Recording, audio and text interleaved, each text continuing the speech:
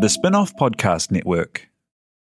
Are you making the most of your KiwiSaver investment? Generate is an award-winning KiwiSaver provider with a track record of strong long-term performance. Making a smart decision now could add tens of thousands of dollars by the time you reach retirement. Book a no-obligation chat with a Generate KiwiSaver advisor today at generatekiwisaver.co.nz/get-advice.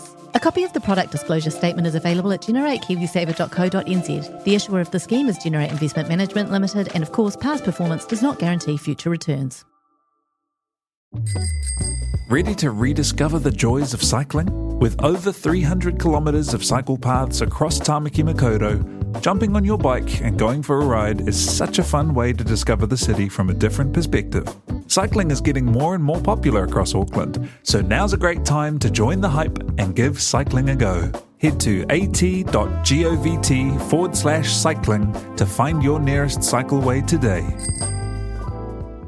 Kia ora tātou, my name is Toby Manhire. This is Gone by Lunchtime, but not as you know it. It's a Gone by Lunchtime special, the debate that we ran at the Spinoff, which we called the Spinoff Great Debate last Wednesday evening at Generator Grid AKL with the help of Facebook. This is the audio from the debate. If you've seen it already or you really don't care, my advice is just to delete this, don't listen any further.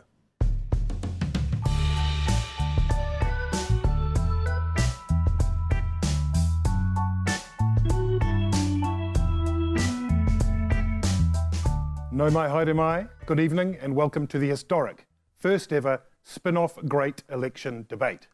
My name is Toby Manhire and we're coming to you from Generator Grid AKL in Auckland and an audience chock full of debate-hungry human beings.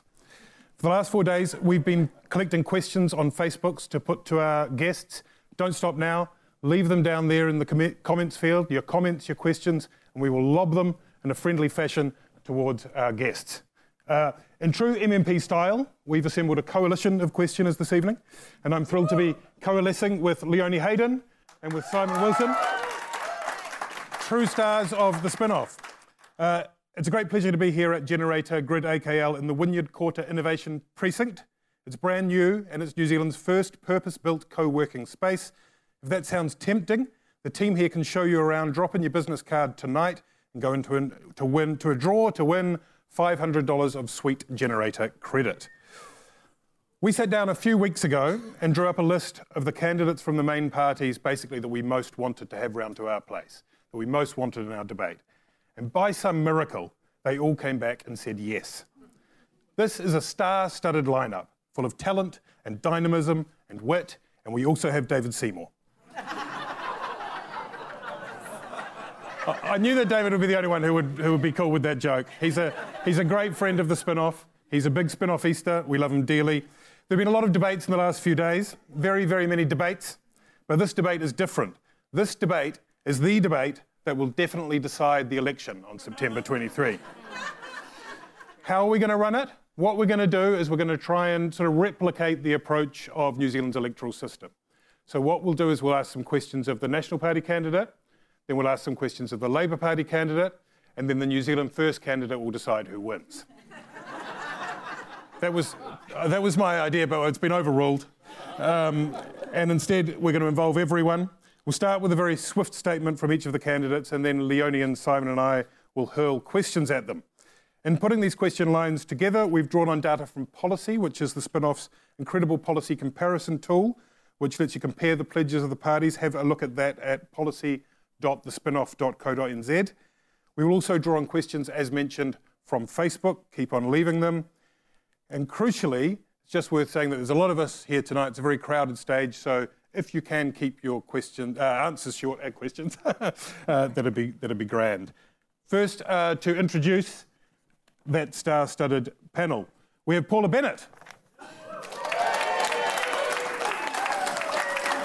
Paula is not only the Deputy Leader of the National Party, but also does New Zealand's very finest impression of Tom Sainsbury doing an impression of Paula Bennett.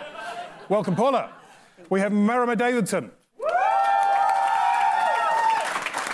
Marama has quickly established herself as a crucial figure in the Green Party, despite not yet being in Parliament for 2 years. Mind you, given the pace at which Green MPs are retiring, 2 years is pretty experienced. Fair enough, fair enough. We have Kelvin Davis. Kelvin Davis is, of course, Deputy Leader of the beleaguered Labour Party. Oh, sorry, that's an auto thing when I write down Labour Party. Not anymore. Kelvin is the relentlessly pugilistic to Jacinda's relentlessly positive.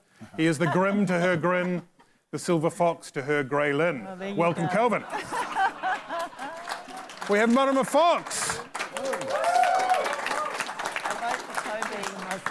If you're on this panel here, you have a 28.5% chance of being called Marama. Just a little bit of data journalism for you there. A few facts about Marama Fox. She was recently described by one leading media outlet as New Zealand's most scucks MP.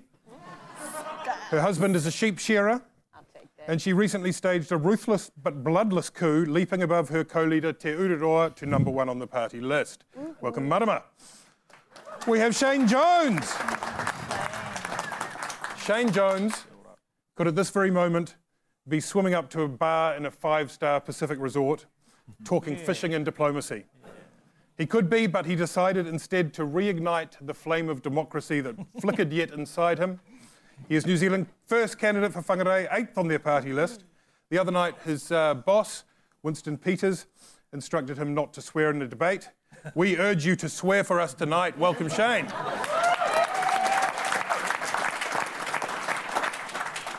Speaking of swearing, we have Gareth Morgan.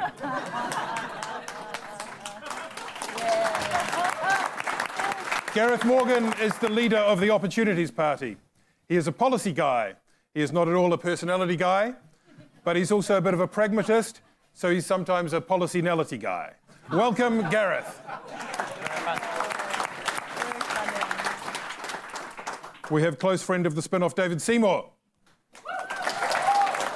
David is not only the MP for Epsom, but he's also the leader of the ACT Party, or to give it its full name, the Association of Consumers and Taxpayers. The reason it's the Association of Consumers and Taxpayers as separate categories is because some of the wealthiest supporters of ACT are indeed consumers, but don't pay any tax. Welcome, David! Hey! Hey! So, to kick off, we'd like to invite each of you to give your 30-second elevator pitch to an undecided first-time voter. Why vote for you and your party? If you hit 30 seconds, we're going to interrupt you with a gong. Can we have a sound check on the gong? Don, on the gong. Round of applause for Don on the gong. We're doing this in alphabetical order. First up, Paula Bennett, 30 seconds to an undecided first-time voter. Right, so I'm Paula from the National Party. We've had 9 years, and in that time we've seen really strong economic growth. That means that we can see the country growing, we can see people staying here, more people wanting to live here. We've also helped 30,000 first home buyers through our Home Starts, through our KiwiSaver and through our Welcome Home loans, and they're making a big difference. We've got huge developments like in my own electorate, Hobsonville Point, where we have 20% at least that's in the affordable homes category and goes for access homes. This is where wages are increasing and there's better job opportunities. Thank you very much, Paula. Thank you. 30 seconds is hard. Before we go on, Paula, can I ask you one question? Yeah. This week, you apologised for getting something wrong. You said some people had fewer human rights than others, you made a mistake, and you did the decent thing, and you apologised, and good on you. Also this week, Stephen Joyce said there was an $11 billion hole in Labour's fiscal numbers. That was a mistake, but he refuses to do as you did and apologise. Should he resign now or after the election? I don't think he should resign at all. You don't think he made a mistake? No, I don't. I think that there, as a whole, we're hearing changing stories from the Labour Party, and I think that's where it sits. OK, thank you. We're going to keep it moving. Next up, Kelvin Davis. Oh, no, it's Marama, isn't it? Marama, beg your pardon. You're Marama, right? OK, good. Very nice to have you here. Marama, give us 30 seconds. First-time voter, undecided. Go. We know that New Zealanders really want to solve poverty, end poverty and solve inequality, and the Green Party will need to be strong in the next progressive government because we are truly committed to doing that. We are the party that truly has a plan for making sure our rivers are healthy, and we are the party that has a plan for actual climate action to make sure that New Zealand is doing its bit and is not just spinning words out there in the middle of a televised TV debate. We are not just saying we've got a target all of a sudden. We will end poverty. Thank you, Marama. Question to you. What did Metiria Ture do wrong? Threaten the establishment and cause people to actually face the truth about poverty. Why then isn't she still the co-leader of the party? I support her decision. No other political figure has been harassed or her family harassed the way that Metiria was, but the kaupapa of ending poverty is bigger than just one person in the Green Party, and we will continue with that important kaupapa for us, and Metiria, her sacrifice has made us even more united in doing that. Thank you, Marama.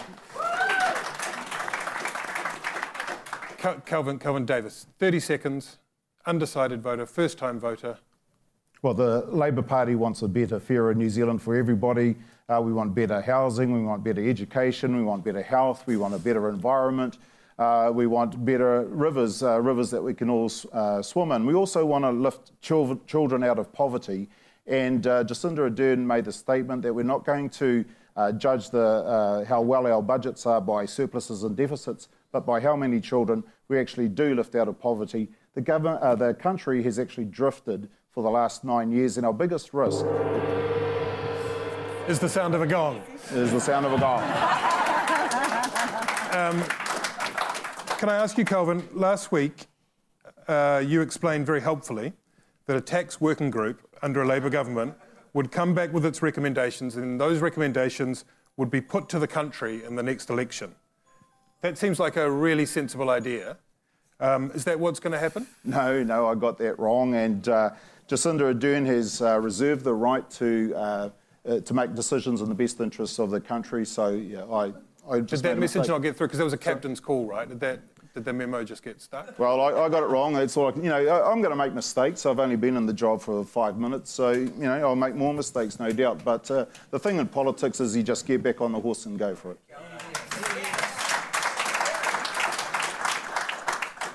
Marama Fox. Yeah, I 30 think seconds. Calvin made the mistake of leaving his phone on. That was his. So, under the rules of Parliament, that's his shout. All right. Kia ora, everybody. The Māori Party believe in a country where kaupapa Māori values are lifted up and held as an opportunity for all New Zealanders to come together, not separatism, but unifying. The Māori Party believes that we don't want to leave groups of people behind as we become prosperous in this country. Those people are burdened under poverty and homelessness. They're majority Māori, Pasifika whānau in our country, and the only party that you can count on that will have them at the heart of everything they do is the Māori Party. Good timing. Good timing. Marama Fox, since 2008, the Māori Party has steadily dropped in support. The line is going down. On current polling, you'd get one MP at best. What is going so wrong in the Māori Party? I don't think anything's going so wrong in the Māori Party. I think what happened is that we got this rise of Jacinda mania. And so Māori people who are very strategic voters in the Māori electorates think that they can change the government by sending their vote back to the mothership. However, if you scratch the surface of the mothership, I've not heard yet that they're going to commit to Te Reo Māori. I've not heard any Māori policies from Jacinda. And if it comes down to a decision between what's right for Māori or what's popular for the popular vote, they will chuck Māori under the bus every day of the week. Well, it's true. Foreshore and seabed, broke up the rail, broke up Māori affairs and mainstreamed all systems, took away... We'll get into that a little bit more. We'll give you a chance to respond to that, Kelvin, as in the next section. Carry on with we've the got to move jokes, on to Calvin. Shane Jones. Carry on. Shane Jones, back in New Zealand politics. 30 seconds, first-time voter, undecided voter. Kia ora, folks. New Zealand first. Whether it's the millennial souffle or the jaded, tired Bill and the departing National Party, we will be in the middle. No qualms about standing up for too many immigrants coming into the country, a patriotic party, and this is a great audience, a far different audience from my earthy Whangarei-ites. Hello, Uber liberal metropolitan audience. No gong. No gong. What a waste of 3 seconds or whatever. Shane, eighth on the list. That's a bit of a kick in the guts, isn't it? I mean, you must have been pretty pissed off when you saw that. Yeah, well, 8 means waru, and in Māori it means to shear. So I am out there trying to shear the wool of other parties. But hey, you come back from long service on your behalf as taxpayers in the Pacific Islands, chasing pelagic fish, climbing Mount Everest in Whangarei with a pair of jandals, dislodging the National Party that have Gareth in Morgan. an unfitting fashion. Gareth Morgan. Held the party. Gave you the golden handshake and sent you to the islands. 30 seconds. The brand spanking new Opportunities Party. Why should an undecided first-time voter give them your Okay, tick? so I am a policy wonker, absolutely, and proud of it. So I actually agree with the objectives of everybody sitting here.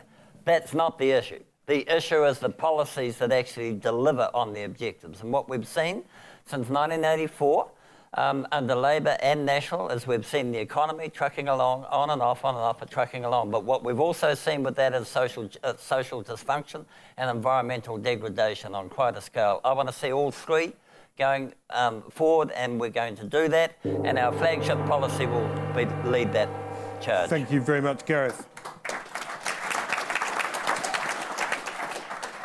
Gareth Morgan, sometimes when I watch you, I get the impression that you think people are mostly idiots.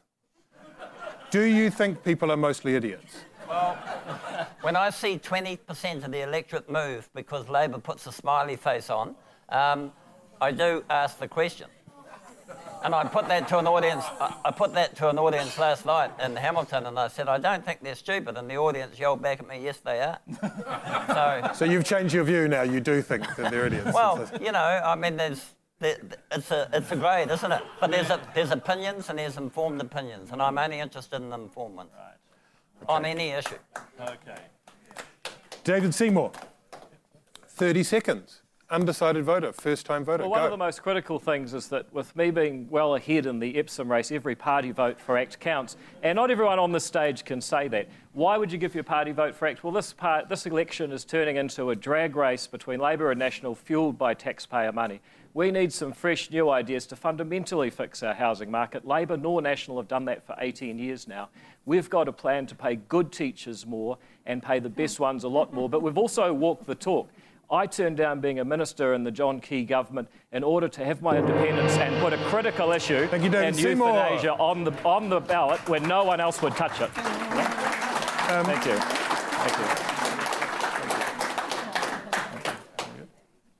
David, Winston Peters, Shane's boss, has called you a chihuahua, which is very nice. I mean, that seems like nice, but he's wrong, isn't he? He's wrong. What you are is a poodle. You are the poodle of the national government, is that correct? Well, if you look at what one MP's being able to achieve, setting up partnership schools that are changing kids' lives for the better, putting the assisted dying issue on the agenda when no one else would touch it and the leader of the National Party is opposed to it, keeping these guys out, and a number of other wins. You know, we got an email from Uber, actually every Uber customer did, saying that ACT kept them in New Zealand when the National Party would have actually legislated them out of town. So if that's a poodle, it's a pretty damn effective poodle, I have to say. Thank you, David. Thank you, everyone. Excellent answers. We clearly picked the right people. Leonie, I'm going to chuck it over to you now. Thank you, Toby. I do have some questions. That's good. So, of course, I'm very excited to announce that 6 of our 7 guests tonight have Māori whakapapa, including David Seymour. Both of you have read his book, will know this. No Ngāpuhi? Ngāpuhi? I tell you what, up in Ngāpuhi we have much better jokes. Ooh, sassy. So we've got David from Ngāpuhi. Gareth, where are your ancestors from? Welsh. Sorry? They're Welsh. Welsh. Yeah. My sister was born in Wales, I was born here, so. Aye, kia ora, kia ora. Shane, no hea koe? Hi, the Dalmatian Māori from the 90 Mile Beach. Nice, kia ora, Marama Fox, no hea koe? No Ngāti Puro, no Ngāti Kahungunu, and I think there's a bit of Ngāpuhi in us as well, which is not to say that, you know, in this coming election you could have 1, 2, 3 and hone 4 Ngāpuhi leaders sitting on the front benches of the Parliament. just as it should be. Calvin, mōhia koe? Ngā puhi, Ngāti Manu te hapu, but I've also got links to Kahunungu, Raukawa, Ngaitai. Kia ora, Marama. No ngā puhi, te rarawa, me Ngāti Parau hoki.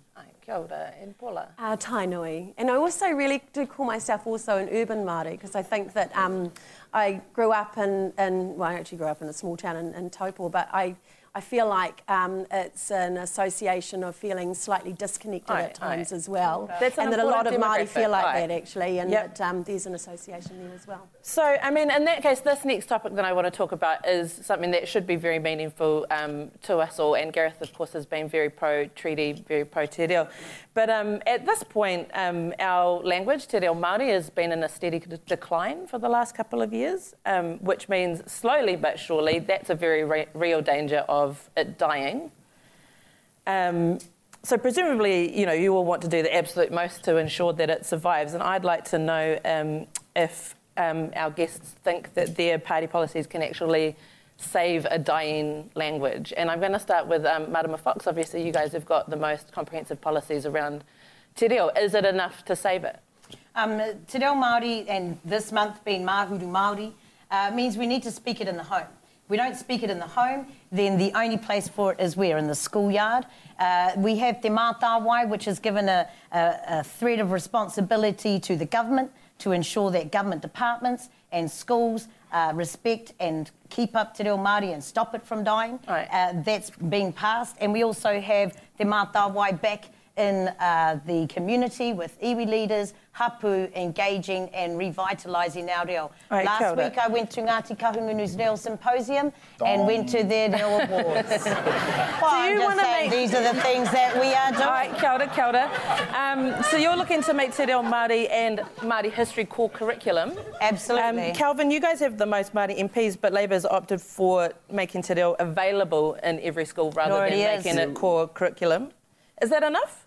No, obviously it's not enough. And one of the things about the Treaty of Waitangi is that we have, Māori were granted all the rights of British subjects, which should be the right to be able to speak your language wherever and whenever. But one of the problems is it's largely a ceremonial language now. We actually need to be able to conduct our business in te reo Māori to make it relevant in day-to-day context.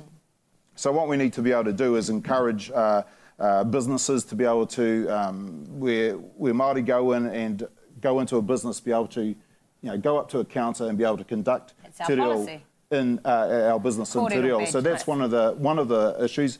Also, if we made te reo compulsory tomorrow in schools, it would probably fail because we don't yet have the resources, not people resources, no vision, no vision, or the educational resources. Resources to make it work. Labour, you're going back on your word. No. Labour said that they would make it compulsory.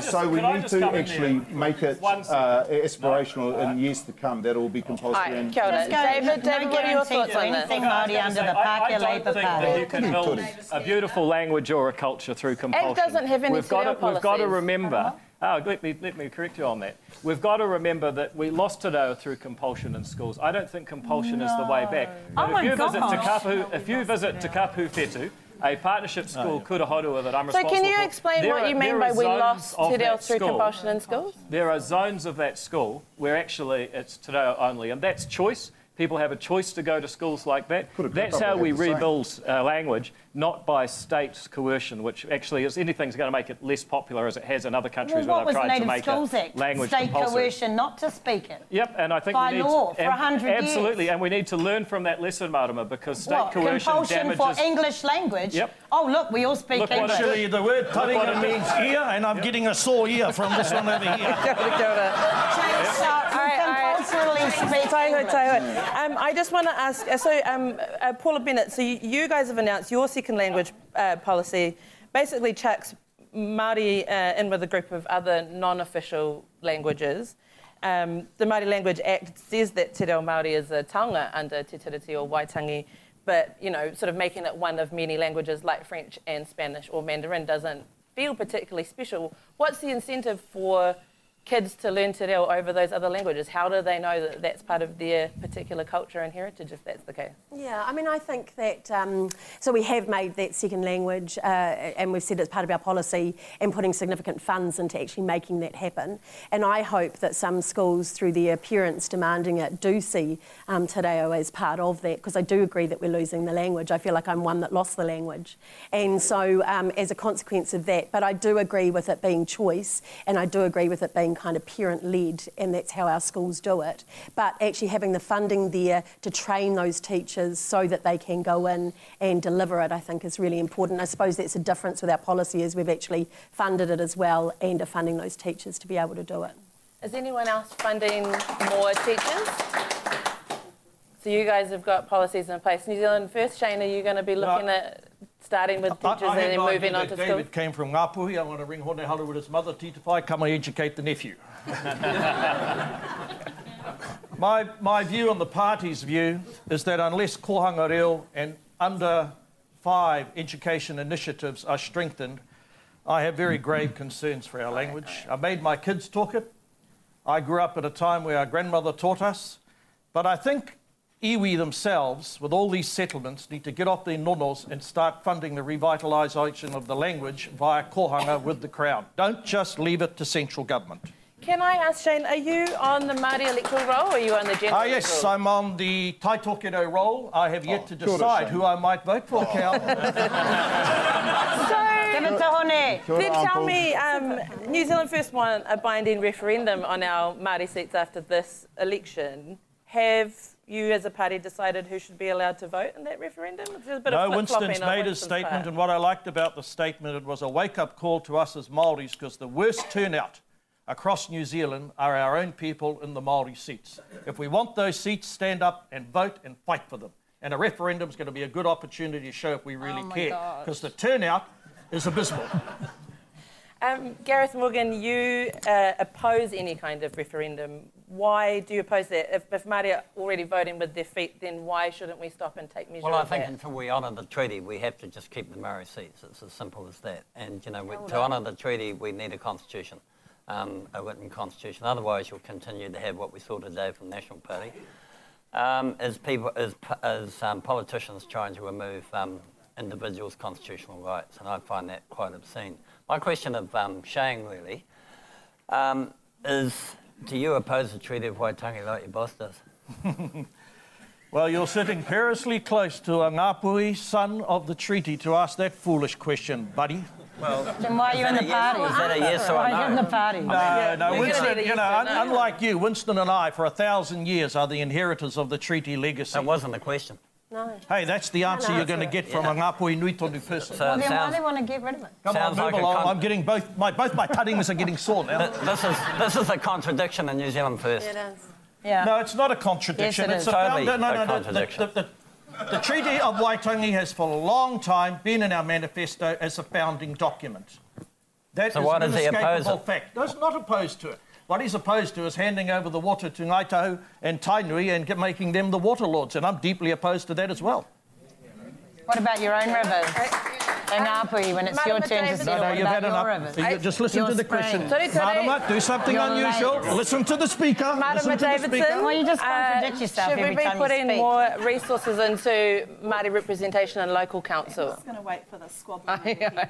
Just got to talk over it. The Green Party are incredibly proud of our commitment to ensuring that all schools have universal and core te reo Māori as a subject in school. This is our beautiful language that New Zealanders have a right to, all of us, and we're really proud to have put that on the election table. My goodness, we've got news articles, blogs from non-Māori who are saying it's way past time. We put our commitment to universal te reo in schools in February. Next week, Te Wiki o Te Reo Māori, we will be announcing our Universal Te Reo in Schools plan, so everybody keep an eye out, because until you make the commitment, and that is a Crown responsibility, and David, Te Reo was beaten by the Crown, beat Te Reo out of my grandmother in schools. Now, we are not planning on beating children up to learn te reo, not at all. So you cannot compare what happened in losing our reo with putting it back into schools. And in countries overseas, it has made a difference to put native languages into the schools. It might take 5-10 years, but until we commit to it, then we have the teaching plan, the resources plan, and get our schools up to scratch. Kia ora, kia ora.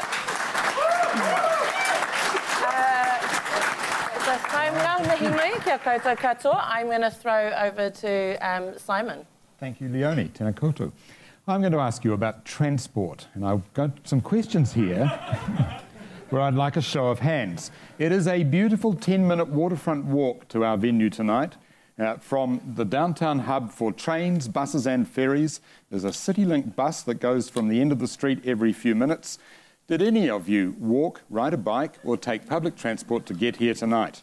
Marama Fox, thank you. Thank you. In 10 years' time, who would like to have the centre of Auckland City as car-free? How many? 10 years. Yeah. Marama Fox and Marama Davidson. In 10 years' time, who thinks we will have regional rail lines re-established throughout the Upper North Island? Oh, sooner. Sure. Green Party, the Labour Party and the Māori Party and New Zealand First. Thank you. And who Sounds like a coalition. Yes. All four of you. Just stop slagging him a little bit, then we'll be all right. Who thinks that in 10 years... The door wide open, I try. All right. I haven't listened to Marama for 3 years. I'm not going to start listening. I see. Right. Therein lies his problem. This coalition's going to really work. I can see that. Who thinks that in 10 years' time it will be safer to ride in a driverless car than with a human driver? Oh. Gareth does. Marama Fox does. 10 years. Paula Bennett, we're getting there. I've seen the drivers. I don't know about 10 years. Don't know about 10 years, but you think driverless politicians. Close. We're getting there. So really the point is that most of you, I've seen some driven am I right? politicians. All of you think that within a few years, 10, 15 years, driverless cars will actually be safer than human-driven cars. Oh, look, I went past one, a horrific crash on the road. We go up and down as politicians on those roads. It was horrific. I didn't dare look at what was turned upside down in 2 trucks, stuff all over the road. If we can make our roads safer by having driverless cars and better roads, that'd be great. Paula, I want to ask you a question that's the wrong way round from what it's usually asked. What's wrong with Labour's transport policy? Oh, God, what's wrong with Labour's transport policy? Unrealistic, I reckon, unrealistic in timing and its priorities. But what do you mean particularly? Well, I just don't think that they can accomplish what they want to on the, is it the trains or the trams or the whatever they're trying to do to the airport at the moment. Light rail to Mount Ross so I don't think that stuff is all realistic as far as they'd have to purchase land, they'd have to go into the Public Works Act. So I just think they're being a bit unrealistic in some of their timing. So what you're saying is that they've got a more of a focus than you on rail and light rail in particular, but the only thing that's wrong about it is that they want to push it up and do it faster than you do. Oh, some of it, although we've got some other priorities that they would take away as well. So that might be the Penlink Road or the Eastern Motorway, the building of that we're looking at. So we have got different priorities for the city as far as how we want to move people around and the speed that we can do it. Calvin, but I do think that transport's important to every party and how we move people around this great city. Calvin, what's wrong with National's transport policy? Aside from everything?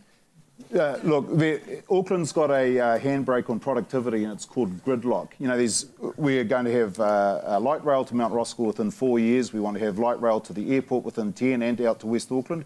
You know, there's a problem with the Northwestern Motorway in that it's just been finished and these guys forgot to put busways, down the side. That was a terrible oversight. You know, we've got to get Auckland out of their cars, Aucklanders out of their cars and into public transport. That's the only way we can get Auckland and New Zealand moving. If Auckland's going to be stuck in gridlock, then the whole country's going to suffer. Gareth, could have led by example by walking or taking public transport. Gareth, are you... Gareth, are you attracted to the Labor analysis, or do you think they don't understand it either? No, well, I think the key to transport is to make sure that you've got a level playing field when you actually do the evaluation of the different options. A level playing field for what? Well, just you do a full cost benefit of each type. I mean, what I see here is politicians grabbing onto a favourite, and I don't see the analysis behind it that actually makes it robust in terms of cost benefit versus alternatives. And you're doing this in a very dynamic world, you know, in terms of how transport is changing away from the internal combustion engine to, you know, to electric anyway. So these big plans, man, they're high risk, so they do deserve to be subject to pretty rigorous competitive evaluation. Marama Davidson, transport is a cornerstone policy for the Green Party. Are you satisfied with the Labor approach? Oh, I'm pleased to see Labor picking up on a lot of our green policies. We're pleased to say that we can work together, including on transport, but it's actually National's policies that we need to critique. For 1 kilometre of National's motorway, of a new motorway, we can instead, and this is our policy, ensure that everyone under the age of 19 can travel on public transport any time of the day, that a person with a disability can travel on public transport for free with children and people with a disability for free any time of the day, and students and apprentices can have free public transport off-peak times. For less than 1 kilometre of a new National Party motorway, we can actually put a transport plan in place that will work for families, that also ends up being solutions for inequality, making sure that people have more in their pockets, having to spend less on transport, and it's also urgent. It is urgent. Transport policies are urgent because climate change is urgent, and transport and car emissions are a big, massive part of addressing climate change. So I should get to defend our policies I'm going. Okay.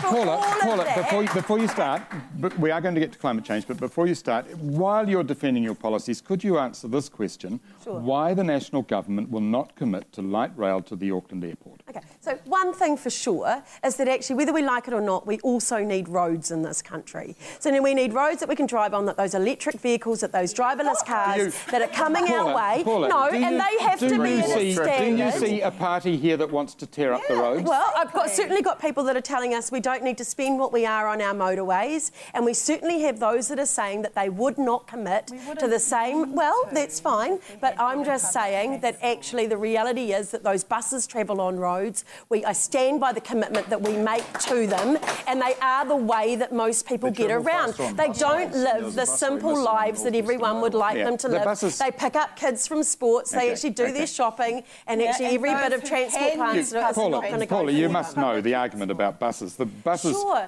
We're the ones that have spent $2 billion on public transport, more than any other government in any time in history. We are talking about motorways, and motorways, as Calvin has just pointed out, the last motorway that the national government built in Auckland forgot to put the bus has the bus lane through to Te Atatu, where we've taken over the land there as well, and now we're building the whole bus hub there that is going to fast-track it, and have made a financial commitment that we have got the money in the budget for to actually fund the rest of it. Shane, I want to turn to you.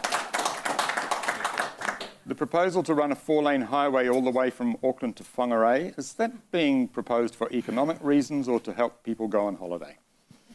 You know, most of your debate has centred on roading congestion in metropolitan New Zealand. Don't for a moment think that everyone needs to live in Auckland. Kia ora. That's the first thing. The second thing, most of the people in Whangarei, really what they are talking about, is it possible to revitalise the railway, to remove heavy freight movements off the roads and to open up from the main trunk via a spur line to Marsden Point. That's what I mostly hear.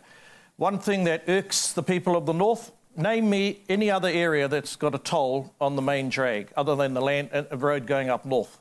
So yes, there are picks and shovels and pine trees this side of Warkworth, but there's not a lot of confidence that these promises are going to come to pass beyond the Warkworth township. So I was in Whangarei today. No, you've had your chance, Paula. You've had your chance. They would be deeply offended at hearing it being called a holiday highway. So I'll just speak up for the people that are in Whangarei right now. Marama Fox. Deeply offended. Your proposal for iwi rail, if iwi rail could be economically viable, it wouldn't have closed in the first. The regional rail wouldn't have closed in the first place. No, we're talking about iwi rail. Those railway lines have been built on land that was confiscated from Māori under the Public Works Act. We're talking about connecting people who live in isolation to the main trunk line.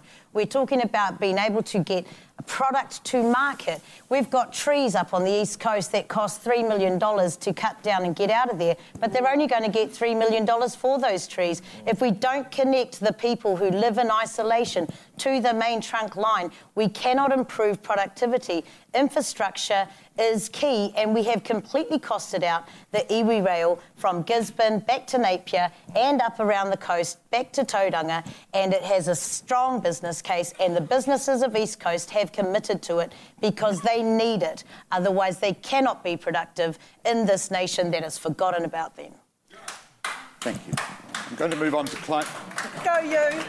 I am going to move on to climate change. Our Paris target is the greenhouse gas emissions should be dropped to less than should be an 11% drop on our 1990 levels by 2030. But currently we have a net plus 63% increase over 1990. The big drivers in increased emissions in New Zealand in ascending order are fluorinated gases in industry and homes, agricultural fertiliser, farting cows, chemical industry and food processing, and the number one is road transport. Calvin, why will the Labour Party not commit to leaving our remaining fossil fuels in the ground? Look, Jacinda Ardern has said that climate change is her generation's nuclear-free moment, and I entirely agree with her. We're committing to, we want an ETS where all sectors, all emitters and all gases are going to be included. In terms of your question around, what was it, sorry, about keeping fossil fuels and drilling off the East Coast? Well, you know, we still need to... we still need minerals for certain things. So how can we actually commit to removing those, stopping the mining and that? That's a no. Paula? I mean, wait, your member in the East Coast, and Ikarorati, is around telling people that Labour will commit to stopping mining, so you're telling me she's lying? And drilling for oil? Look, I was the member of parliament that surveyed the whole of Tai Tukaro that said that 86% of Tai Tukaro didn't want deep sea oil drilling, and 3 months after I put that information to Statoil, they disappeared from Tai Tukaro. So we've got a commitment to making sure that our environment is kept safe. That's the big thing. And good on Mecca, she's a local MP. She's doing great stuff. She's going to win the electorate again quite significantly, quite comfortably. I want to come back to you, Paula. Yeah, but then Labour is just going to ignore all of Māori and do whatever they want because that's the Labour Pākehā Party. We actually, as it happens, we are on target for a 5% reduction in 1990 emissions levels by 2020. And the reason we're able to do that is that we've bought credits from Russia and the Ukraine. We are the 7th worst emitter in the OECD. We're not a fast follower. We're doing as little as possible, aren't we? Yeah, I think we can do better, and that's why we've got the Productivity Commission doing their work on it.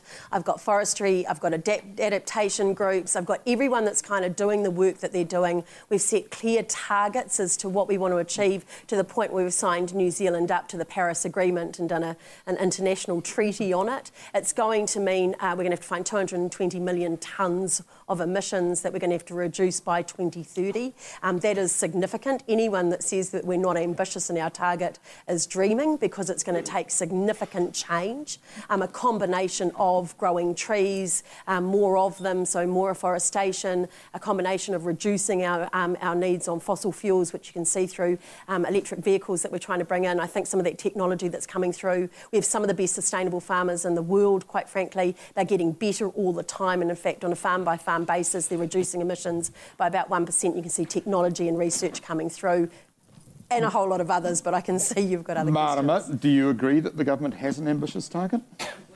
I'm sorry, Marama Davidson. Of course not. I mean, of course I don't agree that the government has got an ambitious enough target, and that's why we need the Green Party strong in the next progressive government, because we have a target of carbon neutral Aotearoa by 2050, but not just the target. Targets are so popular these days, but we also have a plan to back it up. Gareth Morgan, you have that same target? Yeah. carbon neutral by 2050? Absolutely. Is that a difficult target for New Zealand to reach? No, but what we need is a strategy, right? And I think the electric thing is massive in terms of what it will do with transport. Okay. Can I ask you quickly, before we finish on this, about cows? The dairy herd in New Zealand has nearly doubled since 1990, and we are now also putting 5 times as much fertiliser on the land as we used to. Yeah. Who thinks, hands please, who thinks we have too many cows in New Zealand? Marama and Marama. Would anybody who didn't put up their hand like to say what the level would be when we do have too many cows? Are we near the limit? Sorry, Kelvin? Sorry, I've got no idea how many cows would be too many. Paula? No, but I do think that we are on the verge of the research, because of the millions we've put into that, on actually getting the kind of thing that will reduce that, the fertilisers and the use of soil like it is, and actually reduce those emissions on farms. So the farmers are getting it right? I think they're doing an outstanding job. They will say they can always do better. So Fonterra have committed to their 10 demonstration farms and are then going out there and trying to get... I think what we've got is some really, really good practice, but it is there are patches that are not as good and they can improve. The reality, Simon, is that forestry has been sold down the drain. Yeah. Just look at the mathematics. Under the legacy that will be left behind by Paula and her colleagues is a gross diminution in the size of the forest lung to deal with climate change. That's a fact. Secondly, I get very alarmed when people think we can continue to enjoy the quality of life we've taken for granted by simply slashing farmers. And I don't understand why you're asking that question about destroying farmers' livelihood. Marama Davidson, are you demonising farmers? It's not about destroying farmers' livelihood. We want to support, and that's why we announced on the weekend our package to support farmers into better land use, making sure that farmers can make sure that farmers are farming in a way that protects our water sources, make sure that our soil doesn't get as polluted as it is. There are absolutely better ways of farming, but we need to commit to supporting our farming industry to be able to do that. The state will never be better than the owners of the farmers. Shush, I'm talking. No, and because the Green Party, do have as a priority reducing carbon emissions. That's why we are committed to making sure all of our industries and our businesses can move into better carbon practices. I think even the Paris Agreement said with. Food security was a vital part of the Paris Agreement and what all countries need to do. Our farmers are the best in the world, and I reckon they're getting a really hard time at the moment from a whole lot of people, and really unfairly. Because I'm sorry, I would love to keep talking about this, but Toby, it's Toby's turn. It's my turn. It's my turn. We've got some questions through the magic of the internet. Via the promising online startup Facebook, where people have left some questions and comments. We've got a sort of commenty, questiony thing from someone called Steve James Hoskins, who asks, or says, we need to see more politicians owning up to their mistakes. Expecting perfection all the time is unrealistic, which is true. And we've already discussed mistakes on the part of Paula and Kelvin, so let's just whiz through the rest of you. Give us a recent times mistake that you've had cause to reflect on. Are we starting somewhere? We're starting with Marama D. We'll start with Marama D. Well, you want to go, David? You go. Yeah. Look, I think I made a bit of a mistake, but, I've tried to do just about every issue as one person in 3 years. And I've learned from that, and the issue now is that, ACT is focusing on things that we can change. Education, I think we've shown we can have an impact there. Housing, number one issue, we have to have an impact there. Okay, social liberalism. So we've actually narrowed our focus on doing things that an ACT party can achieve, and that's worth giving your party vote to ACT for in the next 2 weeks. Okay, nicely done, nicely turned around. I think a mistake I've made is trying to be an electorate MP of a large Māori electorate, as well as the new deputy leader of the Labour Party, and realising that actually there's a lot of work to do trying to cover. Are you saying you're going to go left? Trying to cover the whole electorate. No, seriously. You are fighting to be the deputy prime minister of this country, Paula. and you've got to be up for it, man. Be up for it, man. Up your game. Up your game. Paula and her electorate is never more than 20 minutes away from her office and her home. right? I don't think you're up for it. let him finish this My point. electorate to the other is 7 hours, and it's a hard... So, but just to be clear, Calvin, well, I mean, that it is. It's a huge task. But is what you're saying that you couldn't be the deputy leader of the Labour Party in government and still be... absolutely not. Just Taihoa. No, what I'm saying is that it's a big job being a member of Parliament for a large electorate that takes 7 hours to drive from one end to the other, and I just had to realise and prioritise my time. But Paul is never 20 minutes away from her home, her electorate office, when she's in her electorate, and she obviously doesn't realise the difference between the MP for a tiny electorate and the MP for a large Māori electorate. No, but I do understand the time it takes to be a Deputy Prime Minister. We've got that. We've got all that. Anyone else want to volunteer a mistake? Yes, to all the audience and Google viewers from all around the world, I have a PhD in political mistakes. You should run. You should run. You don't have to stop talking. I'm not sure we have time for this. I'm sorry. But I'll tell you what, Kiwis love honesty and they love the comeback kid. But I would say, come the 24th, I will not be needing to hear this raucous parrot voice on my right. But New Zealand First doesn't, because they made you number 8. Your turn. Becoming a politician, I became really aware of how public my life became, and I made the mistake of putting that pressure on my own grown daughter when I told her off. I broke her heart and told her off for putting up a public post on Facebook where she was spilling her genuine story about her own life, and I made her feel stink because I said, what if people see you and know that you're my daughter? And that was a mistake, and I'm sorry, darling.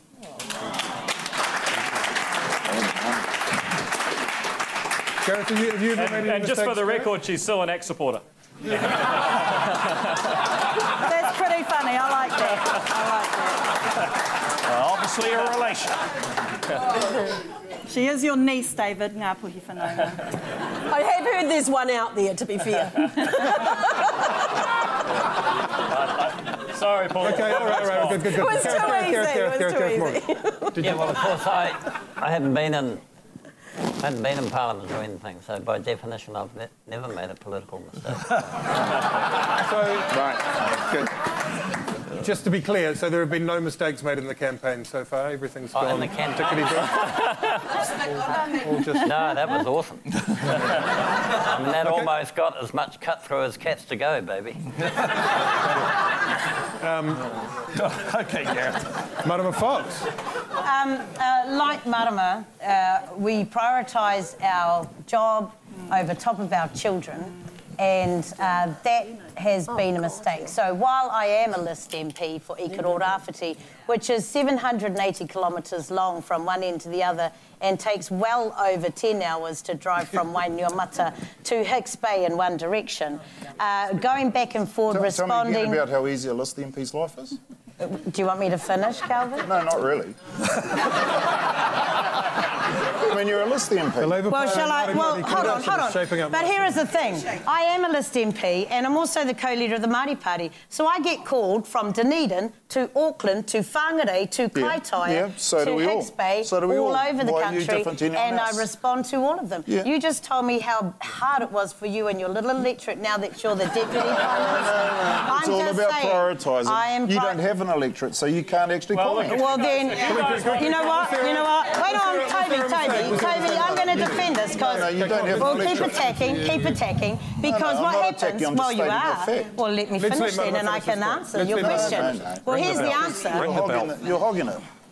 Ring the bell. So here's the answer. What answer? I get rung up by Māori all over this country who have been to their electorate MP and been turned away. And I respond. Shall I write you a list? Shall I write you a list? Mecca will have people who have gone to your electorate office and been turned away. I don't have an electorate office. Oh, you don't have an electorate office? They ring my phone. They ring my phone. Don't make me get Don get his gong out. Don't even have He will get his gong out if needs be.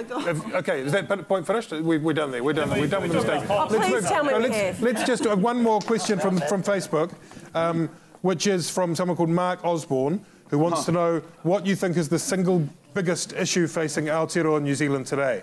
And we don't want to know what you're going to do about it, we just want to know what it is, because we need to crack on and pass over to Leonie. So just name it. What is the single biggest issue confronting this country today? Not all boats are rising, and you cannot sustain prosperity unless it's on a foundation of fairness. Thank you, Gareth Morgan. That's the biggest issue for this. Who wants to go next? Housing, homelessness, and also P. P is a massive issue, in particular where I'm from, but I think also right across the whole country. Okay, thank you, Kelvin. Inequality, like Gareth, all of the other issues stem from poverty and inequality. Thank you. Inequality and climate change, and they're actually connected. We've got to fix both. Paula? I think we've got a lot of challenges, and I would throw in there as well climate change. I think some of the environmental. I do think that there's kids that are living in hardship. You know, I'd then argue that we're making a difference in all of those and lay out the plan, but I think all of them are genuine challenges in our country and issues, and ones that we can now make a difference on. Thank you. Shane Jones? Yeah, loss of equity. Law and order in P is out to lunch where I come from. May not be an issue amongst metropolitan New Zealand, but it's a very dangerous situation in the north. Okay, thank you. David Seymour. Oh, look, it's housing, and it's the fact that we're building half as many homes per capita as the baby boomers built in the 70s. You want to talk about resentment of immigrants, poverty and inequality, intergenerational conflict. It all comes back to that simple fact that because of red tape and regulation from councils, underfunding of infrastructure under National and Labor for the last 18 years, we simply are not building enough homes, and that is the real crisis and a real shame for this country. Thank you. I think so. Leonie. Right. Kia ora. It's been very entertaining so far. Be a bit of a buzzkill, because I would like to talk about law and order and talk about prisons a little bit, if we can. Can I see a show of hands from our guests who have incarcerated whānau? Yeah, relations. Calvin, you've been sort of talked about as being sort of our great hope for prison reform. So I've got a question for you. What are prisons for? Well, in the current state, they're there to punish, but the fact of the matter is that it isn't working. New Zealand is a lot more unsafe because what we're doing is throwing more and more people into prison. There's over 10,000 now, over half of them are Māori. And if you throw somebody in prison for even a short time, chances are that they're going to come back. That means when they come out the other side, that they're going to reoffend, so there's going to be more victims, and we've got to stop that. Well, the question we have to ask is, how do people have to be treated inside prison so that they go through the system and they never, ever come back again? So we have to have a fundamental look at the way prisons are run, but also, you know, I've been quite critical of corrections at times, but we've also got to remember that they just get what's handed to them on a plate by the justice system, and there's a whole heap of other things that have failed in society that mean that people end up in prison. So, you know, there's a lot of work to be done, and when I'm Corrections Minister, the first thing I'm going to do is actually give a call to all my counterparts in the other parties and say, how are we going to work on this together? We've got to actually depoliticise the corrections system. Right. It's not good enough that one party builds more prisons and throws more people in there, and other people are saying, hang on, we've got to do something different. We've got to look at jurisdictions like Finland, who have got twice the population that we have, and yet they've only got a third the prison population we have. You know, they're doing things well that we need to actually have a look at, and we should do it together as a whole parliament rather than one party. Tommy, going back to the question of what a prison is actually for, and by that I mean what it should do, which you've just sort of answered, does anyone sort of fundamentally disagree with rehabilitation as being the point of a prison? Do any of our guests actually think that punitive measures, punishing criminals, is more important than rehabilitation? Can I just comment on that? I mean, I said that, you know, we can't just spend more money, we need new ideas. And ACT's policy is that if you learn to read in prison, you get a discount on your sentence. It's win-win-win. It saves money, it reduces recidivism and crime, and it orients the entire organisation, corrections, the wonderful volunteers that go into prisons to teach literacy, and the prisoners themselves towards one objective, which is upskilling to have the skills to participate in modern society. Because right now, over half of prisoners are illiterate, that means that they Yeah, end I up think it's something like participating in the 70%. cash, it's a lot more in the complex cash than just economy. teaching people to read. They end up participating in the cash economy, and the cash economy is the criminal economy. Now, this policy has united the Howard League, the Sensible Sentencing Trust, the Labour Party, and the National Party. Now, if the people that hand out the Nobel Peace Prize are watching, you know, that's not bad, huh? But it could Is probably there go anyone further. else that wants to pick up that policy? Does anyone else agree that that's a sensible actually, policy to reward literacy and numeracy in prisons? People shouldn't be learning to read in prison. They should be learning to read in schools. Well, yes, but what if they get to prison and they can't read? What do you do then? Prisons don't actually work. On the whole, prisons don't work. What corrections are being handed are people who instead need a job, are people who instead need mental health and addiction support, services that just aren't available out there, are people who instead are in there on a cannabis conviction when we do need to legalise cannabis and actually... Do you know how many people are in prison right now? Do you know how many people are in prison right now for possession of cannabis? Tell her. 7. 7. There are Thank 7. you. So we could and have they've got 7 less other in the convictions prison. and a whole lot of other things around them. So there's 7. So this whole rhetoric that where police are running around and arresting and locking people up for cannabis possession is simply not true. Now I hear about the literacy. I think rehabilitation in our prisons is absolutely critical. But it is the earlier we get in, the better. And that is what social investment is about. So it is knowing right from our wee ones, right from our littlies, and we do know which children are unfortunately most likely to end up in those prisons in years to come. How do you know that? Because we know, by modelling, you know, if they've had a parent in jail, if they've actually been at the detention of child, youth and family, or oranga tamariki, if their own parents that was my parents. No, I haven't finished yet. It's a long list. And honey, I was there too. But that doesn't mean that we can't put more support into them earlier. It's not about being punitive. It is actually about backing whānau ora, backing those sorts of programs that get in earlier and work with those children so that we turn those little brains on, that they can turn on it, so they can get to school, they can learn to read and write. And that is what is fundamentally going to make a difference in our prison population.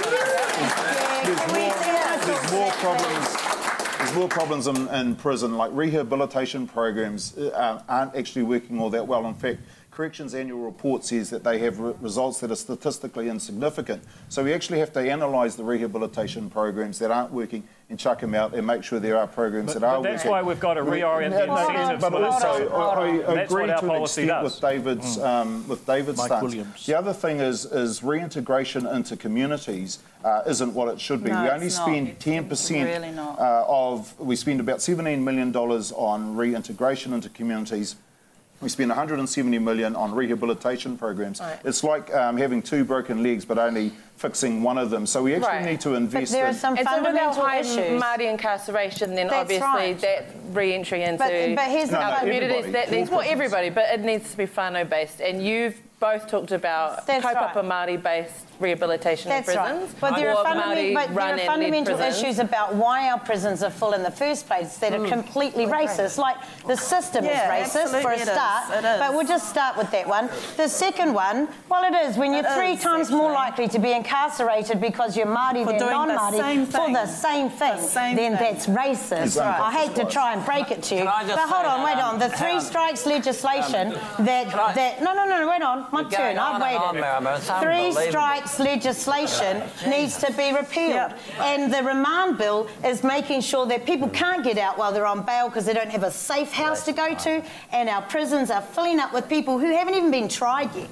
They're just on remand. They're waiting for their case. And that's why they're building a new prison, because the law is stuffed. We also have a parole system. Gareth, I just want to go to Gareth. I want to know what you were... I just want to say that 30% of the people who are in prison shouldn't be there. That actually there is no relationship in this country between crime and the number of people in prison. The number of people in prison is driven by, and remember this is the second highest rate of incarceration in the Western world after the US, at 210 people per 100,000 versus the OECD average of 114. And what the driver is not crime at all, it is the regulations around crime, like this Bail Amendment Act that Marama just talked about. It's just garbage. And so the corrections department say to me, we can't correct You know, I was in that Howard League thing of the prize giving the other day, one graduate at Rimutaka, and I said, what the hell is this when a third of them are illiterate? And the head of the prison said to me, there are no facilities here. We've got volunteer teachers coming out of our ears, but we are called the Department of Corrections. We are the Department of Internment. Nothing has changed. So we cannot keep those teachers safe. So, you know, there's fundamental issues with our prisons. This is the legacy of the senseless sentencing trust. There's also issues around parole. So prisoners will go to their parole board. They'll be told you need to do course A, B and C. The prisoner will go back to corrections and say, look, before I get my next parole board, I need to do course A, B and C. And corrections will say, sorry, there's not enough places, it's not available. They need to be transferred elsewhere. There's all these sorts of things. And that's just keeping prisoners who are in prison way too long. And also, the Greens are really clear that we'd like to see a lot more work and support for restorative justice processes, which have proved to reduce reoffending. Those are the things that work. We should be looking into those alternatives as well. And not one bit of this conversation has been about the victims, not one bit about the harm that they are actually... Restorative justice is absolutely about the victims and is about true accountability to restore the So none of it is actually about... Well, it's not. Actually, it's not. Prisons what you're talking about, and it's actually increasingly, it is the harm that some of these people... You don't get in jail by bloody paying tiddlywinks in the wrong frickin' room. But you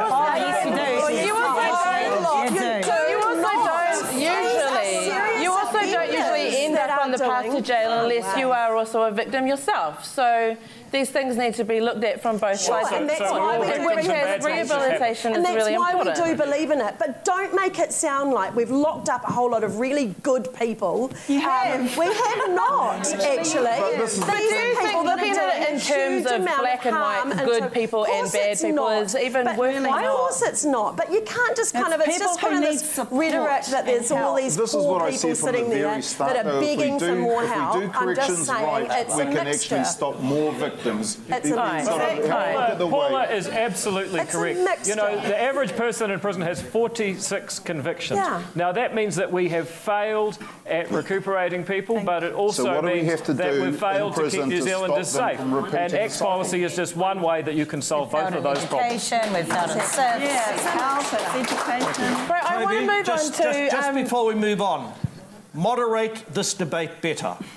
Our debates in whāngai are light years ahead of how you guys are moderating this debate. Okay. If you don't, we'll put you in the political hinaki. Look, I mean, this is the first time we've done something like this. You've got to throw us a freaking bone here. This is the urban liberal approach to debate. This is the urban liberal. This is the Spinoff shambles approach. I mean, if you could send us some notes afterwards, we'd love to. We'd like your notes. I want to move on. Paula, you've identified gangs as being our biggest criminal threat in our war on drugs. And proposed to let police carry out searches without a warrant in some cases. In some cases, yep. And, you know, in announcing this, you have now famously said that some gang members have fewer rights than others. Toby said earlier that you apologised for that. I disagree. I didn't hear an apology. I heard you apologising for putting Bill English in an awkward position. So I'd like to ask you, do you think that some people have fewer human rights than others? No, I don't think that some people have fewer human rights than others. Even people have committed criminal offences? Yeah. So why did you say that? And why did because I got mixed. It's what I was, and as he was asking me the question, I was thinking about the legal rights. I was actually thinking about the Bill of Rights. He actually asked me the question in that kind of context, and then said human rights, and I repeated that back to him, and I made a mistake. Kia ora. How Paula made the mistake is that all of a sudden, after the failed John Key 9-year-old policy of dealing to pee, how come homelessness is up? Housing costs are up, and all the other things up. The only thing that's down is the price of pee. But the great saviour Shane Jones will come in. So Paula, you're not in the beehive, you're on the peahive. Great. You've been practising that, Shane. Congratulations. Yeah. Good boy. Winston's going to be quite pleased about that. Good boy. Yep. So, I want to go back to talking about gangs.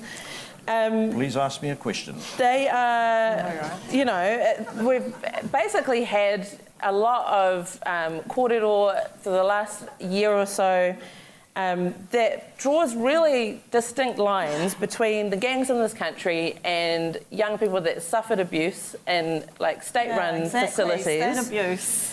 That has put them on the track of violence and of criminal offending and into prisons. Those gangs are an obvious replacement for communities that these children have been displaced from, iwi that they've been displaced from. So do you accept that some of these gang members are also victims? I fully accept that some of them have been victims in the past, without a doubt. Without a doubt. And I see some of the women of gang members that are being actually gang raped and having some of the most horrific crimes I've ever seen against any of them, actually. So as Minister of Police, I actually witness via police some of the most horrific stuff going on in our communities, and I'm sorry, it is gang related. And so if that means taking away some of those legal rights, if it means getting in their faces, if it means disrupting the drugs that they are actually partaking to our kids in our schools. I see it in West Auckland. I have the headhunters say to me, we're around doing, well, bloody get drugs out of Henderson High School if you actually want to make a difference in this society. You're also just tarring absolutely everyone with the same brush, though, because you've got a number of people within the gangs that are working really hard to get rid of their get drug out of their communities. You've got Dennis and Liz Makaleo down in Porirua. You've got Edge to Fight, who's been working really hard to get violence. I don't disregard that. There is a few, and we will help them with rehabilitation, part of that community-led stuff around the meth in particular, that I'm really interested in, the people. So there is room to work with gangs. That is, if they want that rehabilitation and that assistance there, we're in. But I am not going to get others that stand up and say they want to get rid of P in their families but are still pushing it actually and being drug dealers on the side. So, and that is happening as well. Isn't this an argument? I've got to read a question. Isn't this an argument to actually legalise cannabis? Because when I was in that Waitangarua community, and I put that in front of the gang families and the women, it was mainly, and they cheered for that. And I'd expect that at a university, right? Yeah. But I wouldn't expect it there. And the reason was, do you understand why we actually take drugs, why we actually abuse alcohol? And the answer was to escape the pure misery of our bloody lives with just one day. That's why we do it. Now, the problem is this. The criminal underworld controls the supply chain. So what the story was in Waitangarua when I was there is you could not get cannabis. You had to have P or nothing. It's a story over the entire nation. That is how it's working. So you have to, get the gangs out of the system. Take their profits, not their human rights, Paula. I'm going to finish up with a reader question. This comes from Fiona Clark, who posed this question on Facebook. She wants to know who will return the right to vote to prisoners. We will. Can I see a show of hands? That's a human right, surely. We'll repeal that legislation and return it to David, prisoners. can you tell me why not? Oh, look, you lose a bundle of rights when you go to prison. I lived in Canada for 5 years. I couldn't vote. I had all the other rights that mattered. So, look, you can argue it either way, but I actually just don't think that it is a human rights issue on the scale that people make it out to be. Not about a human rights, sorry, Calvin, but not about a human rights issue. But how about the fact that these people, when they're coming out of prison and coming back into our society, need to feel like they're part of the society and not sitting on the fringes giving the finger to the man? And if they can't even vote to make a change in our government, then why would they come back into our society and want to be part of it if they make no choices about who gets to run it? Kia ora, thank you all for that. I'm going to pass us over back to Simon. So we are moving towards the end, but we're going to talk about housing. In 2015, the government committed us at the UN to the rights of everyone to live in a warm, dry home. I'm assuming that everybody agrees that that's a good thing. Yep. Okay. We currently have 41,000 homeless in this country. Last winter, Te Puia Marae brought it to the attention of everybody how the private sector could help but was grossly under-resourced, and this winter, of course, an awful lot more money and resources has been put into helping the homeless. $4 million a month over winter. 30 times more families have needed emergency housing than was expected. I want to know which party will commit to a timetable to eliminate homelessness, to put every child into a warm, dry home. 3 hands are gone up. That's 4 hands. Depends. Well, there's chronic homelessness and there's other. So I'm just being careful. I'm going to say I'm going to be really clear about this. The target: every child living in a warm, dry home. Who believes that can be done on a timetable? The Māori Party, the Labour Party, the Green Party. Is it 3 years? Is it 23 years? So in Kaitaia, Kaumātua up there, in our homelessness inquiry that Labour, Greens and Māori Party led, said that this should be the last generation of children to face homelessness in this country. I agree. So, Kelvin, did I hear you right? 23 years? 2040? No, 2023. 2023. Thank you. So our policy Kiwi Build policy to build 100,000 affordable homes. We're going to stop the sale of state houses. We're going to build 1,000 houses a year. You know, it's a massive problem, and we're going to ban foreign speculators. We're going to close tax loopholes for speculation, and we're just going to build. So assuming you were to form the next government and then hold government after the next election, you would be, at the end of the 6-year term, we would not have children living anywhere except in warm, dry homes. That is a target we can hold you to. That is the goal that we have set ourselves. Marama Fox. You know what? There is a couple of things we could do right now that would completely change the face of homelessness in this country. One that the government has picked up on, and that is the Housing First policy. Because Hurimuana Dennis will tell you that he can get people the most time they spend at the marae is about a week to a week and a half. Finding the home was not the difficult thing.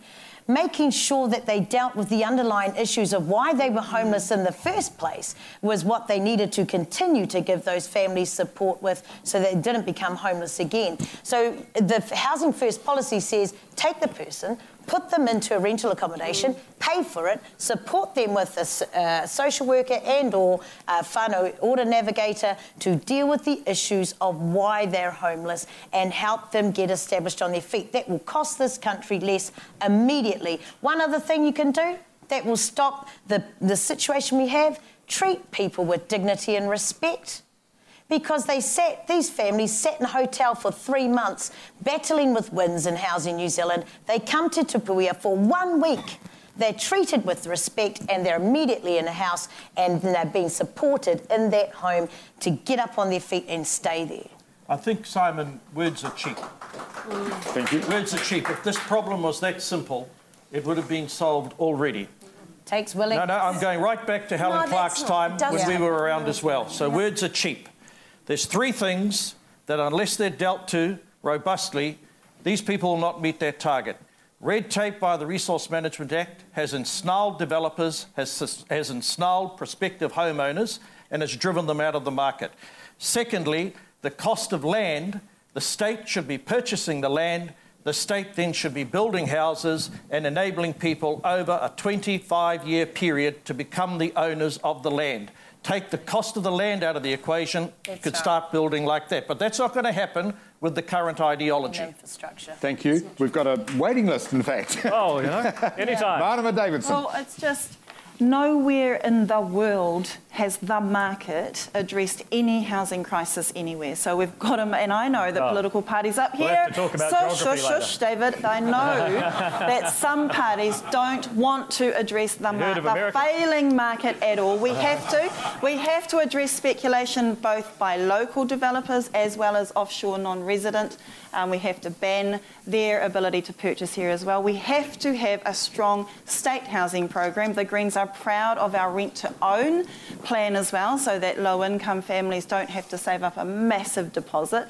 We have to make... It's a political will. It is political will. There is enough here. There has been always, but we are making the wrong decisions, and instead, houses are being used as a business instead of as a home. Paula? So Paula, I want to ask a question. I just want to clarify something first, because I bet that bloody Facebook's going mad on that. You know, my leader was ready to give a timeline for homelessness, and I'm not. not. That is chronic homelessness that he's talking about. That's housing first, and I completely think we can do that. I'm with Marama. It is getting into the underlying issues, and when we get some of those chronic homeless into houses, they can't stay there and sustain it. So we're actually injecting more into that, and that's what he's talking about. Well, I'm just saying that you can't actually wish this away. It's going to take policy, it's going to take hard work, it's going to take the houses that we've got being built. Calvin, the construction sector has flatlined in its productivity. There has been no change in the way we build houses fundamentally in the last in the way we build houses in the last 50 years. In Auckland alone, we need 14,000 new homes built every year for the next 30 years. We are building half that number, and most of what we are building right now are large 4- and 5-bedroom homes instead of the smaller units required as affordable houses. How are we... my question is to Calvin, please. How are we going to... share the love around a bit, Simon. How are we going to double the number of houses built? Are we going to double productivity or double the number of construction workers? And, of course, I'm asking you about immigration.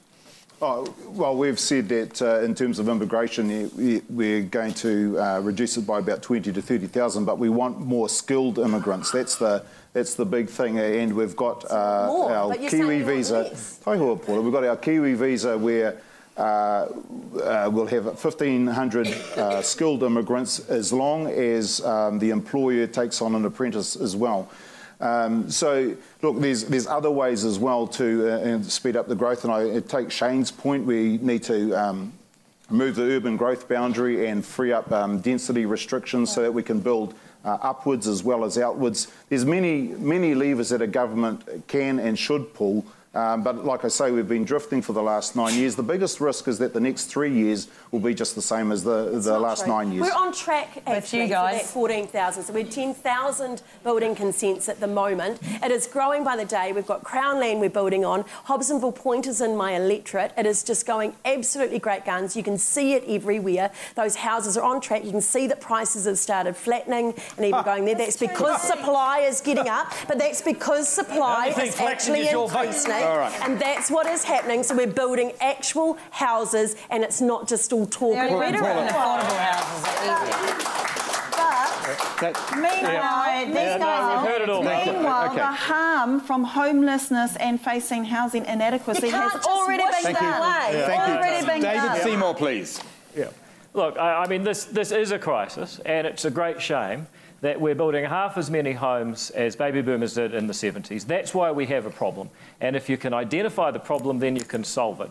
First of all, I mean, Shane's right. The Resource Management Act is a dog, and it has meant that we have now 60% of the price of a new home is land. We've got to change that. We have enough land zoned for lifestyle blocks in Auckland for 1.8 million homes. Do we need to build that many? Of course we don't, but we could. Second of all, we've underinvested in infrastructure for far too long. We need to share the GST on infrastructure with the local council that issues the consent.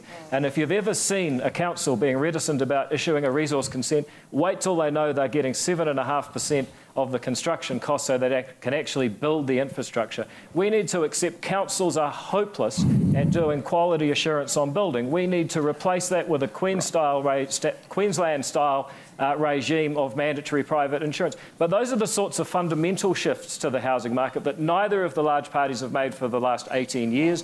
The chickens are coming home to roost, and the next Parliament is going to have to deal with this decisively. An Urban Development Act in cities instead of a Resource Management Act. Thank you. Change up the funding of infrastructure and replace the building quality assurance with mandatory private insurance like they have in Queensland. Thank you. I want to just ask...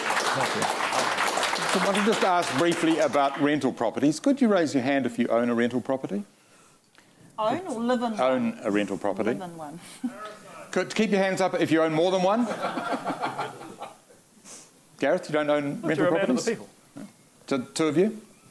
Do you think it's reasonable for people to ask that you recuse yourself from voting on tax, rental warrants of fitness or anything else that materially impacts on your own wealth in Parliament? Well, I bought it when I was single and living in the city, and then it's been a leaky home, so I can't sell it. It doesn't have a code of compliance. So that's Shane? yeah, but I'm just saying that's why I've got the home. And no, I don't. Then I shouldn't actually do anything if I'm paying taxes or if there's a. I certainly should have to declare it. Women's affairs. And I'm a woman, and I shouldn't be involved in women's affairs. I shouldn't be. I mean, there's a degree. I should be upfront and transparent. My last question, Shane. My response is the question is a lowbrow question, and I expected better from you. Whoa, okay. Let me...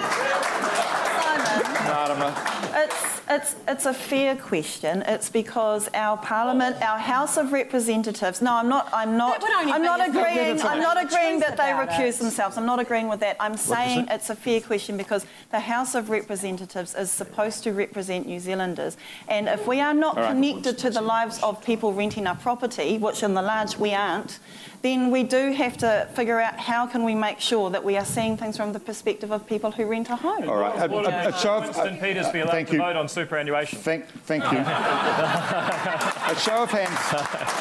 A show of hands, please. Who will have a vote. Who believes? Myself. Oh, that old chestnut. Which of you will commit to introducing a warrant of fitness for rental homes? Mandatory. The Green Party, the Labour Party, the Māori Party. You've made some changes towards You've made some changes. Yes, they did. And will it be... We did the warrant of fitness trial on rental accommodation based on the state houses at the time, and the government picked up that and made some minimum standards. We didn't think it went far enough, but we also don't want something so arbitrary that it would be difficult for rental properties and landowners and rental property owners to carry out. And we've got the Healthy Homes Bill that will make sure homes are ventilated, heated, proper drainage, all that sort of stuff. Simon, I oppose it because I suspect the place I live wouldn't pass and I don't want to be kicked out if it fails. The fact of the matter is we've got to actually build more homes. There's no point just setting a standard if we don't have the supply of housing to meet those standards, and right now we don't, because we've got too much red tape and regulation, not enough infrastructure, and not enough building going on as a result. David, you don't accept that the purpose of setting standards is to ensure that people don't fall below them? The problem is that you set the standard. If you've got no way of meeting it, then you're either just going to kick people out of their homes or the standard's been set too low. So why have a standard when you could actually be fixing the problem by changing the way we regulate the housing market? So you're going to close them down and put them on the street? Can I just say that house prices in this country have risen over the last 30 years from being 3 times the average income to 10. When I look at the ratio of houses here to population, it's quite high. Supply is not the issue. Demand is the issue. And why is the demand so high? Because the demand for housing is not driven solely by the demand for accommodation. It's driven by the demand for investment return. And the reason for that is that it's a tax loophole. My average tax rate is 10%. It is impossible for people on wages to get a tax rate of 10%. Theirs is 24 to 30. The reason is because I own assets where the income is not taxed. They are houses, and I own shitloads of them. And you people have caused this problem. For God's sake, close the loop. Sounds like you're causing the problem. Close the tax loophole. Thank you, Gareth. On that point, I'm handing back to Toby. We're very nearly there. We've got a couple more minutes to go. So just to wrap up quickly, in reverse order to the way we did before, running down the line, what we'd like to hear from you is the one thing, if you are elected to Parliament and are either in government or supporting the government in some form, what is the one measurable thing in the first 100 days that we can look back after 100 days and say that you have succeeded or failed? What is the one thing that you would have achieved within those first 100 days that will be that measure of success? David Seymour, then. The ACT Party would negotiate to pay good teachers more and give principals the freedom to pay the best ones a lot more. We've underpaid them for a long time under the union model. They've lost about 30% of their income relative to the average. We've got to fix that for the future of our children. Okay, so what I would do is give a 30% tax cut to salary and wage earners, and I would 30, and I'd fund that by taxing all income to wealth the same as other forms of income are taxed. That would make 80% of New Zealanders better off. That was the result of the first tax working group, the second Kelvin. We do not need a third. We know what to do. Get the gonads. Will you sit on that working group? I just wanted to ask you, Gareth, very, very quickly, Gareth, are you available to sit on Labour's tax working group? Yes or no? Oh, I'm bored. I've done two. I'm not interested in the bloody things. I want these Shane guys Jones, the to one actually measurable act. thing, first 100 days. What? You finished? No, you. Yeah. You'll see a substantial improvement in the amount of capital going in to rebuild the region's infrastructure. You'll see a reduction in the tax rate for exporters and a reduction in the company tax rate and an establishment of a industrial precinct at Marsden Point. Thank you very much. Martin Fox. I would negotiate with either of these two major parties to ensure that they carry out a Royal Commission of Inquiry into the institutional response of abuse of children in state care. Thank you, Martin Fox. Calvin Davis. Just to spite Gareth, we'll set up the tax working group to make sure that we've got a better, fairer tax system. Thank you. Marama Davidson. Make sure that our Mending the Safety Net policy gets up and running, which is increasing core benefits by 20%, including student allowances, removing the damaging sanctions in work and income policy, and setting an actual target and making it binding on climate action and climate emission reductions. Thank you, Madam Davidson. Lucky last, Paula Bennett. Well, we've got our education policy that we need to implement, so we've got all of that building that's going on there, the second language stuff. We've got the benefit stuff that we just announced today, so with those youth in particular, we want to make changes under the young serious offenders. We've got the gang and meth stuff that we desperately want to do, so that meth stuff is coming in there, so as far as we're going to be doing that. So we have a whole lot of work. Thank you, Paula Bennett. Thank you very much. I can feel the inexorable gong ripping towards us. That's us. Thanks again to Facebook. Thanks to Generator Grid AKL. Thanks to the Spinoff team that put this together, especially to Ash and Kerry-Ann. Thank you to Leonie. Thank you to Simon. Thanks to the magnificent 7 candidates tonight. And thanks especially to you for watching on Facebook. Democracy is the winner. Good night.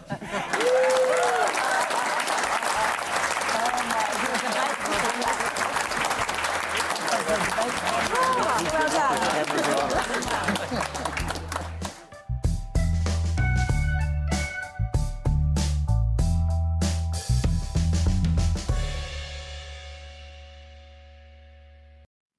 Kia ora e te iwi, Te Aihe Butler here, podcast manager at The Spinoff. If you enjoy listening to our podcasts, consider supporting our mahi by signing up to become a Spinoff member at thespinoff.co.nz/donate. The Spinoff Podcast Network.